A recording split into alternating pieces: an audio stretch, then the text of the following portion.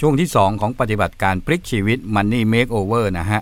วันนี้เราคุยถึงเรื่องเรือโนอาห์อยู่ไม่ใช่เราคุยเกี่ยวกับเรื่องโครงการแก้หนี้แก้จนข้ามพ้นโควิด-19 เนี่ยนะแล้วก็คุยกับคุณสาธิต บวรสันติสุดนักวางแผนทางการเงินเราก็มาว่ากันด้วยนี่แหละเบสิกของการวางแผนทางการเงิน101เนี่ยนะฮะเรื่องความเสี่ยงเราก็พูดถึงเรื่องของการบริหารความเสี่ยงนั่นแหละการบริหารการเงินส่วนบุคคลเนี่ยแล้วก็ไล่เรียงมาเรื่อยๆก็มาพูดถึง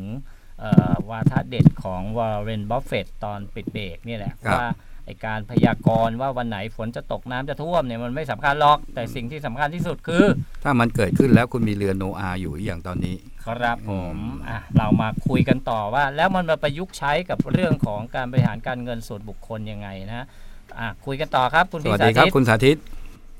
ครับสวัสดีครับครับเชิญต่อเลยครับขอต่อเลยนะครับคือเรือโนอาห์ของบัฟเฟตต์เนี่ยก็คือเพื่อให้ว่าเป็นเรือที่จะช่วยให้เราพ้นจากความเสี่ยงที่จะเจอขึ้นแง่ในชีวิตเราครับอย่างเช่นยกตัวอย่างในชีวิตเราหนีไม่พ้นหรอกแรกเขาใช่ไหมครับอย่างเช่นความแก่ความเจ็บความตายนะครับนี่เมื่อความเจ็บความแก่ความเจ็บความตายมาเยือนเราเลยเนี่ยเรามีความพร้อมหรือยังนะครับความพร้อมด้านการเงินความพร้อมด้านสุขภาพความพร้อมด้านจิตใจหรือพัฒนาความรู้ความสามารถเราเองนะครับเพื่อรองรับผลกระทบที่จะเกิดขึ้นเพียงพอแล้วหรือยังนะครับยกตัวอย่างกรณีของโควิดเลยแล้วกันโควิดนี่เป็นตัวอย่างที่ดีเลยนะครับเพราะว่าถึงแม้มันเป็นหงส์ดำก็จริงเนี่ยแต่มันเป็นตัวที่จะบอกเราว่าเรามีเรือโนอาห์ไว้หรือยังอย่างเช่นคนที่มีการพัฒนาความรู้ตลอดเวลาเลยเนี่ยหาอาชีพที่2 3 4รองรับตัวเองไว้อยู่ตลอดเวลาเลยเนี่ยนะครับตอนโควิดมาอาจจะตกงานอาจจะมีการหยุดงานเพราะเหตุสุดวิสัยอะไรก็ตามแต่เขายังสามารถสร้างรายได้ได้อยู่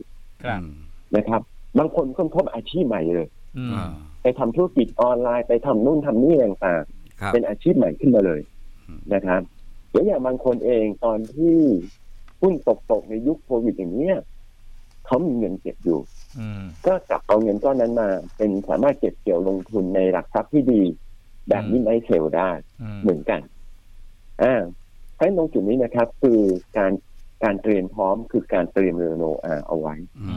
ทีเมื่อเราเตรียมเรือโนอาห์ไว้เสร็จต้นนะครับประเด็นคำถามต่อมาก็คือว่า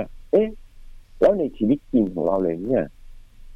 เราแยกออกไหมอะไรคือหงส์ดำอะไรคือแรดเทาจริงๆทีนี้ตรงนี้นะครับผมต้องขอยกตัวอย่างคำพูดของโดนัลด์ รัมเปลนะครับอดีตรัฐมนตรีกลาโหมของสหรัฐท่านก็บอกเหมือนกันนะครับว่าในโลกนี้มี3อย่างที่เราต้องแยกให้ออกเลยอันที่1เลยสิ่งที่เรารู้ว่าเรารู้เรารู้ว่าเรารู้อะไรนะครับอันที่2คือสิ่งที่เรารู้ว่าเราไม่รู้ก็คือเรารู้ว่าเราไม่รู้อะไรนะครับและสิ่งที่3คือสิ่งที่เราไม่รู้ว่าเราไม่รู้ก็คือเราไม่รู้ว่าเราไม่รู้อะไรเขาบอกว่ามันคือ blind spot ไงไม่รู้อะไรเลยใช่ใช่ไหมไอ้ตัวที่สร้างปัญหาเราจริงๆเนี่ยไอ้ตัวที่สร้างปัญหาเราจริงๆคือเราไม่รู้ว่าเราไม่รู้นี่เมื่อเราไม่รู้ว่าเราไม่รู้เนี่ยบางทีเราก็จะเข้าใจผิดคิดว่าเรารู้แล้วนะครับอย่างเช่นปัญหาอย่างตอนนี้นะครับถ้าเรามามองในเรื่องของการเงินทั้งหลายเลยเนี่ยหลายคนเองไม่รู้ว่าไม่รู้อะไรคือไม่รู้ว่าชีวิตเกษียณจะเป็นยังไงบ้างนะครับในอนาคตจะเจออะไรบ้างเพราะฉะนั้นทุกคนก็จะใช้เงินแบบวันนี้เท่านั้นคือเราก็อยู่กับปัจจุบันเราไม่ได้คำนึงถึงอนาคตคือไม่คำนึงถึงอนาคตคือแทนที่จะแบบไม่แต่คนละปัจจุบันกับศาสนาพุทธเนอะคือมีปุ๊บใช้ปุ๊บมีปุ๊บใช้หมดเลยอย่างนี้คือกลัวว่าอนาคตตายไปไม่ได้ใช้อย่างนี้นะครับ คือตรงจุดนี้นิดนึงเลยนะอยากจะบอกไว้อย่างหนึ่งเลยนะคือของฟรีไม่มีในโลกอันนี้เป็นคติประจำใจผมเลยนะทุก1 บาทที่เราใช้ในวันนี้นะครับเรากำลังสูญเสียเงินที่ใช้ในสิ่งที่จำเป็นในอนาคตและก็กำลังสูญเสียอนาคตที่มั่งคั่งของเราในอนาคตด้วยเพราะฉะนั้นทุกอย่างมีต้นทุนหมดนี่ทุกอย่างมีต้นทุนหมดนะครับก็เลยอยากจะเตือนเลยนะจริงๆหลายคนที่เป็นหนี้เป็นสินเลยเนี่ยนะครับไม่ใช่หาเงินไม่เก่งไทยหาเงินเก่งนะแต่คนไทยใช้เงินไม่เป็น ใช้เงินไม่เป็นคือเขาบอกว่าการบริหารการเงินส่วนบุคคลเนี่ยจริงๆแล้วมันไม่ใช่เรื่องการหามาซึ่งรายได้หรอกมันคือการบริหารจัดการให้เป็นนะใช่นะครับแล้วเชื่อไหมวิชานี้เนี่ยไม่มีสอนกันจริงๆนะแบบคือผมเคยเห็นเด็กที่ต่างประเทศนะครับที่เขาเรียนหนังสือเนี่ยตั้งแต่แบบเด็กอนุบาลป.1อย่างนี้เลยนะเขาที่ทำแผนบุ๊กคือพูดง่ายๆว่ามีสมุดเล่มนึงให้เขียนแผนเลยว่าปีนี้คุณน้องแบบเด็กเรียนอะไรบ้างยังไงบ้างมีแผนอะไรยังไงบ้างคือเขาสอนให้คนเริ่มมองไปที่อนาคตแล้วนะครับเริ่มทำแผนสำหรับอนาคตเลยแต่ของเราไม่มีเรื่องพวกนี้ของเราไม่จะเน้นถึงเกี่ยวกับการหาเงินอย่างเดียวแต่การใช้เงินไม่ได้คิดนะครับที่ไม่ได้คิดเพราะบางทีเผลอๆเราเอาเงินอนาคตมาใช้ในปัจจุบันด้วยที่เมื่อเงินในอนาคตมาใช้ปัจจุบันนะครับอย่าลืมนะคุณจะเอาเงินที่เตรียมไว้รองรับหงส์ดำนะครับมาใช้ก็ยังไม่ใช่รองรับหงส์ดำรองรับได้เท่ามาใช้ในวันนี้เนี่ยนะครับคุณจะมีความเสี่ยงขึ้นเยอะและอย่างหนึ่งที่ผมอยากจะบอกเลยนะครับโควิด -19 เราคุยกันมาตั้งแต่ตอนแรกแล้วมันคือหงส์ดำนะครับแต่ตอนนี้มันกลายพันธุ์แล้วนะนะครับโควิด -19 เป็นแรกเท่าแล้วมันจะอยู่กับเราไปอีกนานแสนนานอยู่กับเราไปอีกนานแสนนานเลยนี่อยู่กับเราไปอีกนานแสนนานเลยนะครับเอาง่ายๆใช่ไหมครับคุณโก้คุณนายบุญคนไทยเราซื้อประกันชีพซื้อประกันสุขภาพเนี่ยจะซื้อกันประกันเพราะป้องกันโรคร้ายแรงอย่างเช่นมะเร็งต่างๆซึ่งมะเร็งเองเนี่ยเราก็เจอมากในชีวิตของพวกเราเลยนะมะเร็งนี่น่ากลัวโควิดอีกนะครับแต่ตอนนี้เนี่ยในเรื่องของโรคร้ายแรงเผลอๆอาจจะมีตัวนึงเพิ่มขึ้นมาละคือโควิด -19 เหตุผลทำไมผมถึงบอกว่าโควิด -19 ตอนนี้เริ่มกลายพันธุ์เป็นแรกเท่าคืออย่างนี้ครับวันก่อนผมไปคุยคุณหมอท่านหนึ่งคุณหมอท่านหนึ่งให้เขาบอกเลยนะครับบอกว่าโควิด -19 เนี่ยต่อให้มีวัคซีนเลยนะก็ป้องกันไม่ได้ 100%เพราะจากเดิมมีสายพันธุ์เดียวตอนนี้โอ้โหแตกเป็น 4-5 สายพันธุ์ครับแล้วเทียบมันก็เหมือนไข้หวัดใหญ่ที่มันก็ไม่รู้มีกี่สายพันธุ์กันนะใช่สุดท้ายอย่างไข้หวัดใหญ่เนี่ยมันก็มีไม่รู้กี่เป็น100 สายพันธุ์เลยมึงจนท่านแบบโอเคถ้าเป็นก็รักษามันไปคือต่อให้ฉีดวัคซีนยังไงมันก็กันไม่หมดใช่ครับสมมติเราฉีดวัคซีนป้องกัน4 สายพันธุ์นี้อาจจะโดนสายพันธุ์ที่5 6 7 8ก็ได้และเผาก็เหมือนกันนะครับซึ่งผมก็เชื่อเหมือนกันนะเชื่อโดยส่วนตัวนะว่าในอนาคตยังไงก็ตามประเทศก็ต้องเปิดอยู่ดีนะครับเพียงแต่ตอนนั้นที่เปิดก็คืออาจจะลดความเสี่ยงของการติดเชื้อเนี่ยให้มันลดน้อยลงแต่ถามว่าเป็นศูนย์เลยไหมครับผมว่าไม่ใช่นะครับถ้าเมื่อมันไม่ใช่นะครับก็เป็นหน้าที่ของเราเองก็คือต้องการบริหารแร่เท่าให้ดีนะครับแร่เท่าให้ดีก็เหมือนเดิมลดโอกาสนะครับลดโอกาสก็คือลดโอกาสของการติดเชื้อนะครับลดขนาดก็คือเมื่อไหร่ก็ตามที่มีอาการเจ็บไข้ได้ป่วยไม่รู้ว่าเป็นไข้หวัดหรือเป็นโควิดรักษาไว้ก่อนเลยนะครับเหมือนด้านการเงินเหมือนกันลดโอกาสเก็บออมเงินไว้เยอะคิดถึงอนาคตไว้เยอะวางแผนอนาคตไว้เยอะนะครับแล้วก็พยายามเก็บออมเงินเสร็จแต่เพื่อลดขนาดความเสียหายตอนที่รัฐเทามาปิดนะครับอย่างน้อยเราก็ไม่เจ็บตัวน้อยที่สุดครับเพราะฉะนั้นการที่เราจะต้อง identify หรือระบุความเสี่ยงให้ได้ก่อนอย่างกรณีนี้ถ้าเรามองว่าการแก่เนี่ยมันยังไงแล้วก็มาถึงเราสักวันนึงล่ะเพราะนั้นเราก็จะต้องกำหนดว่าเราต้องออม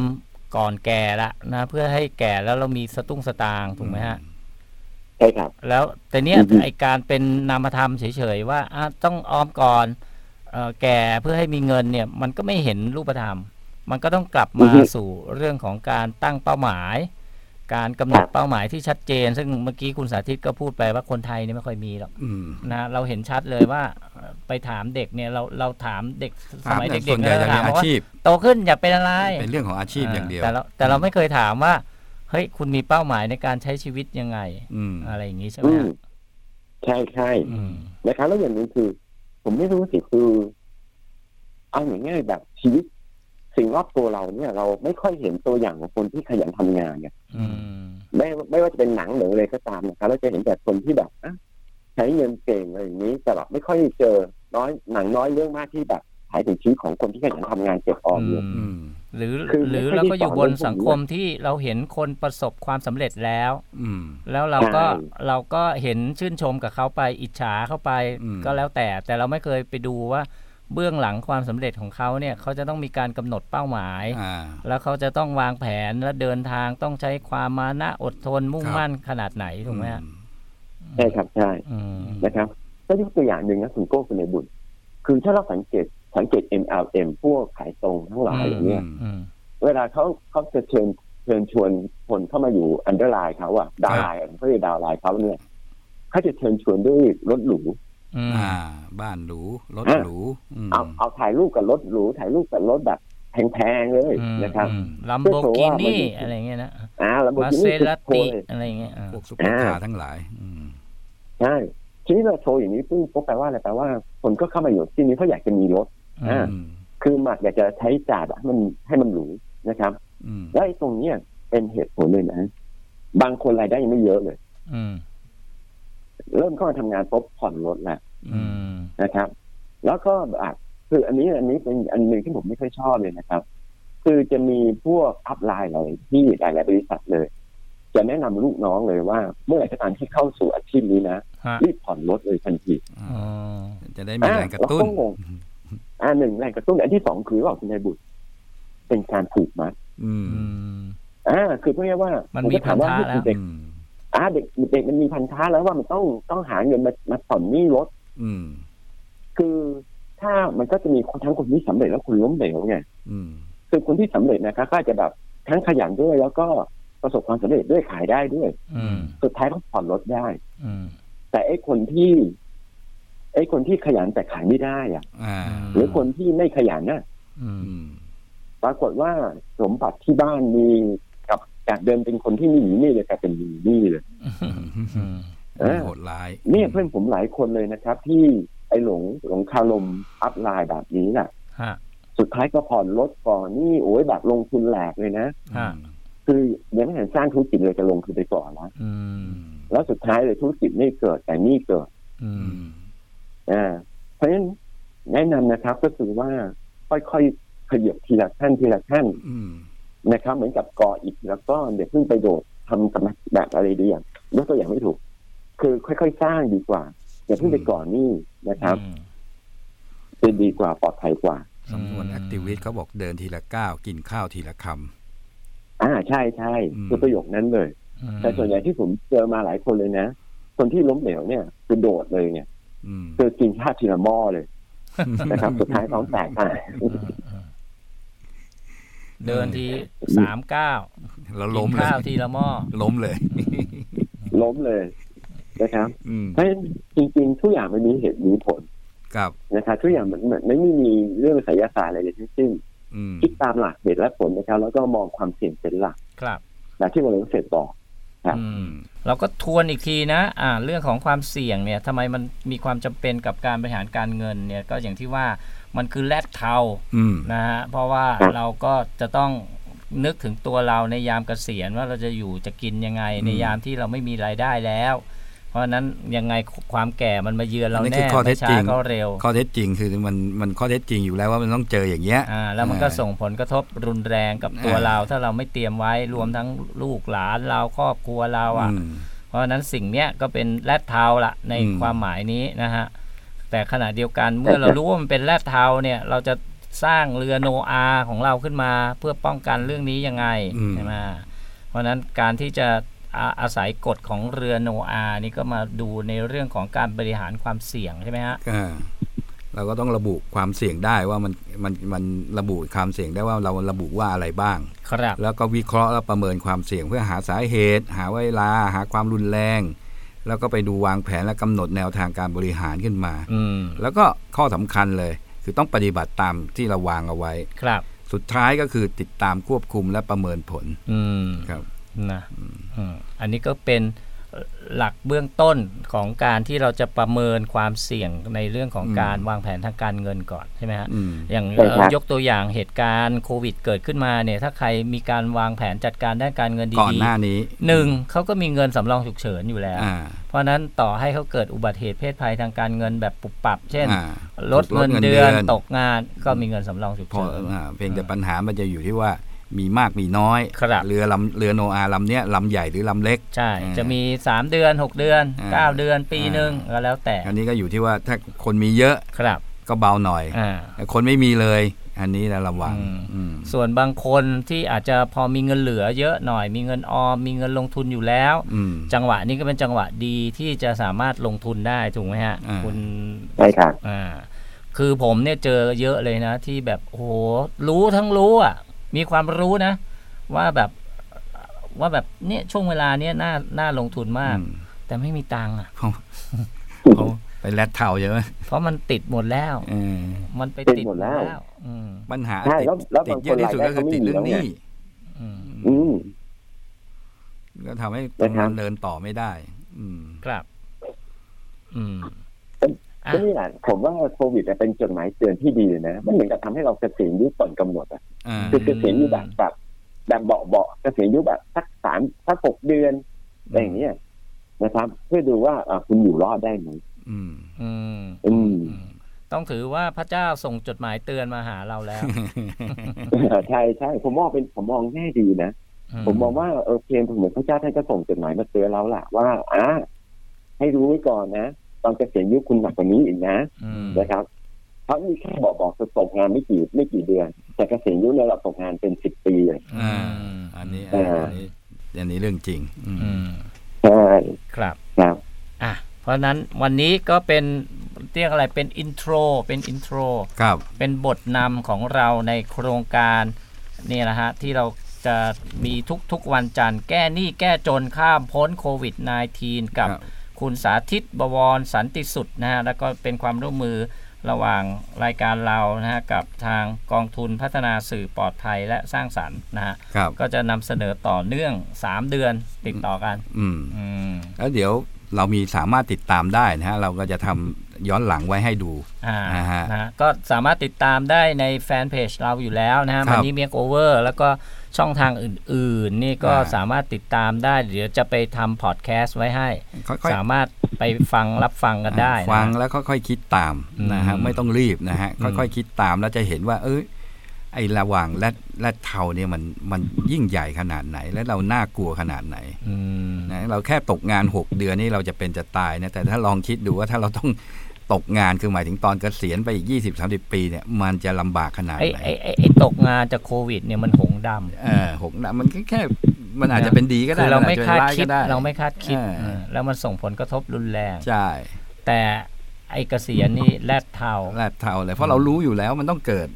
ใช่ไหมมันแน่ๆต้องเกิดอันนี้เพียงแต่เปรียบเทียบอย่างที่คุณสาธิตพูดเมื่อกี้เข้าท่าเลยว่าไอ้นี่ขนาดเกิดโควิดเนี่ยมันยังตกงานแค่3 เดือน6 เดือนนะหรือปีหนึ่งนะเรายังลำบากขนาดนี้เลยนะลองคิดว่าถ้าเราตกงานสัก20 ปีหรือ30 ปีเนี่ยคือหมายถึงตอนที่เกษียณไปแล้วเนี่ยนะเราไม่มีรายได้เพิ่มอีกแล้วเนี่ยเราจะอยู่ยังไงถ้าเราไม่มีเรือโนอาห์นะประโยคนี้อยากจะฝากไว้เป็นทิ้งท้ายของเรื่องนี้เลยนะครับว่าลองช่วยกันคิดดูนะฮะเพราะทุกอย่างมันอยู่ที่ตัวคุณเองมันคงไม่มีใครช่วยคุณได้นะฮะใครคิดก่อนทำก่อนก็ได้ประโยชน์ก่อนอย่างที่วอร์เรน บัฟเฟตต์ว่าไว้ไอ้การพยากรณ์ว่าวันไหนฝนจะตกน้ำท่วมโลกมันไม่สำคัญหรอกสิ่งสำคัญกว่าคือคุณมีเรือโนอาห์ของคุณแล้วหรือยังครับโอ้โหเสียงเหมือนวอร์เรน บัฟเฟตต์เลยครับผมวันนี้ต้องขอบพระคุณนะครับคุณพี่สาธิตพบกันใหม่ครับสวัสดีครับครับสวัสดีครับสวัสดีครับนะอันนี้ก็เป็นบทเริ่มต้นปฐมบทของโครงการอะไรเอ่ยส่วนโครงการแก้หนี้แก้จนข้ามพ้นโควิด -19 กับคุณสาธิต บวรสันติสุดนะครับครับผมขอบพระคุณครับสวัสดีครับสวัสดีครับส่วนเรา2 คนวันนี้ก็ถ้าใครฟังวันนี้นี่ต้องเขาเรียกอะไรต้อง enlightening เลยป่ะ ต้องสว่างวาบขึ้นมาในใจเลยนะว่าเราลืมคิดอะไรไปหรือเปล่าหรือเรารู้ในสิ่งที่เราไม่รู้หรือเราไม่รู้ในสิ่งที่เราไม่รู้ อันนี้ต้องคิดนะครับต้องคิดตามเขาอย่างนี้เขาต้องดูหน่อยคือไอ้สิ่งที่เรารู้ว่าเรารู้เนี่ยเรารู้อยู่แล้วอันนี้ก็เป็นแฟกต์เกี่ยวกับตัวเราถ้าเทียบง่ายๆคือเรื่องเกี่ยวกับเราน้ำหนักเท่าไหร่เราสูงเท่าไหร่หน้าตาเราเป็นยังไงอันนี้เราเห็นกันอยู่แล้วส่วนสิ่งที่เรารู้ว่าเราไม่รู้คืออะไรเช่นเราอาจจะรู้ว่าเราไม่เก่งในเรื่องนั้นเรื่องนี้เรารู้ว่าเราไม่รู้ในบางเรื่องบางราวที่เราควรจะไปศึกษาหาความแต่ไอ้ที่อันตรายที่สุดที่เขาเรียกมันคือ blind spot เนี่ยคือเราไม่รู้ว่าเราไม่รู้มันทำให้เราหลงนะแล้วผมเติมไปอีกหน่อยนะคนอื่นก็ไม่รู้ว่าเราไม่รู้ เช่นถ้าเกิดว่าคุณไม่รู้ว่าคุณไม่รู้แล้วถ้าเกิดคุณรู้ว่าผมไม่รู้คุณก็มาสะกิดผมว่าเฮ้ยคุณควรจะวางแผนเรื่องนั้นไปนะมันจะใกล้60แล้วนะมีเงินพอหรือยังแต่ทีนี้ไอ้คนนั้นมันก็ไม่รู้ว่าเราไม่รู้มันนึกว่าเรารู้อันนี้มันยุ่งกันใหญ่เลยนะฮะเรื่องที่น่าคิดนะครับครับเพราะนั้นเราก็จะมาทำในสิ่งที่คุณไม่รู้ว่าคุณไม่รู้ให้คุณรู้ส่วนทำได้ไม่ได้มันอยู่ที่คุณนะครับผมวันนี้ลากันไปก่อนนะครับสวัสดีครับสวัสดีครับ